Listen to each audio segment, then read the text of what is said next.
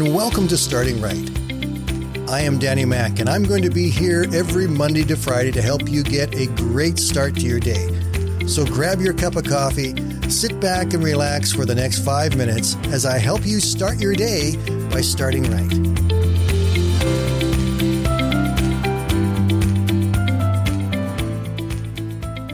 I'm going to start today by giving you a very quick Bible quiz, okay? Now, most of you know what the shortest verse of the Bible is. It's found in John 11:35, and it simply says, Jesus wept. But do you know what the second shortest verse in the Bible is? It's found in the Gospel of Luke, chapter 17 and verse 32. And it simply says this, remember Lot's wife. That's an interesting verse.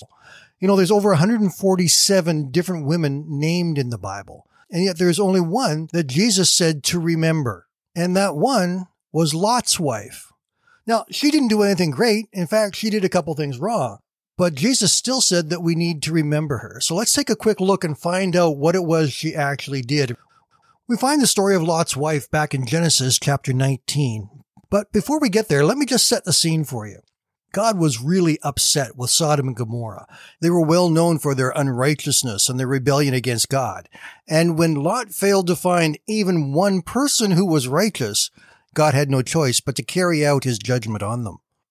We pick up the story in verse 15 where the angels came to tell Lot it was time to get going. At dawn the next morning, the angels became insistent. Hurry, they said to Lot. Take your wife and your 2 daughters who are here. Get out right now, or you will be swept away in the destruction of the city. So Lot gathered up his family, and they left with specific instructions that the angel gave them in verse 17. The angel said, run for your lives, and don't look back or stop anywhere in the valley. Down in verse 23, Lot reached the village just as the sun was rising over the horizon. Then the Lord rained down fire and burning sulfur from the sky on Sodom and Gomorrah. He utterly destroyed them both, along with other cities and villages of the plain, wiping out all the people and every bit of vegetation. But Lot's wife looked back as she was following behind him, and she turned into a pillar of salt.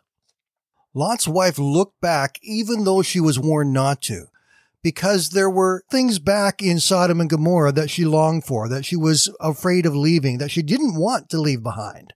She wanted to stay and have those things that were hers, her home, her garden, everything that was there that was hers. She wasn't ready to leave it. And when she looked back, it meant that she was not willing to believe that God's best for her was what was ahead. The very best was for her to believe him and to follow him and to leave behind those things which needed to be left behind. We've often heard the phrase over the last while, I can't wait to get back to normal. We keep thinking about the way things were and wanting to go back there.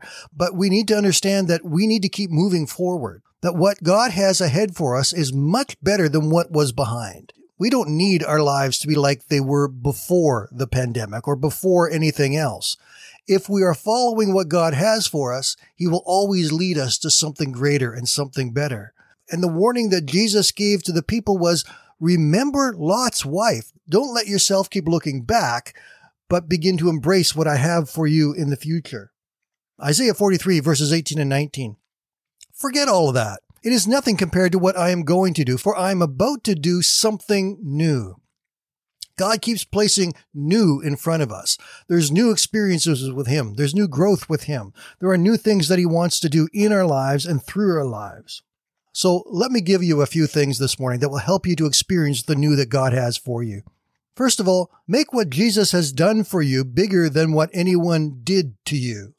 Know that Christ has worked in your life to make you a brand new creation. You are not what you were. You are brand new. Don't let that work of Christ be conflicted with what someone did to you in the past, because that is behind you. Make sure that you're walking in faith with who you are, that you are comfortable in who you are as this new creation in Christ. You are who God says you are, not what anyone else says that you are. And here's an important one. We need to move from a what-if faith to a even-if faith. You see, when you get to the even-if faith, the enemy and all the things he has done to you loses all of its power. You can move on when you know that even if things go wrong, God is still there with you. the whole message of the gospel really is even if we die, we are still alive, only better. And lastly, always look ahead for the things that God has for you and wants to do in you and through your life. God has given to you so much more than what you are experiencing right now. I promise you, God has good things ahead for you, exciting things where you will see His power working in you and you will be able to bless people as God blesses you. So move ahead, my friends. Look ahead. And remember Lot's wife. Don't look back. Have a great day, my friends. We'll talk again tomorrow.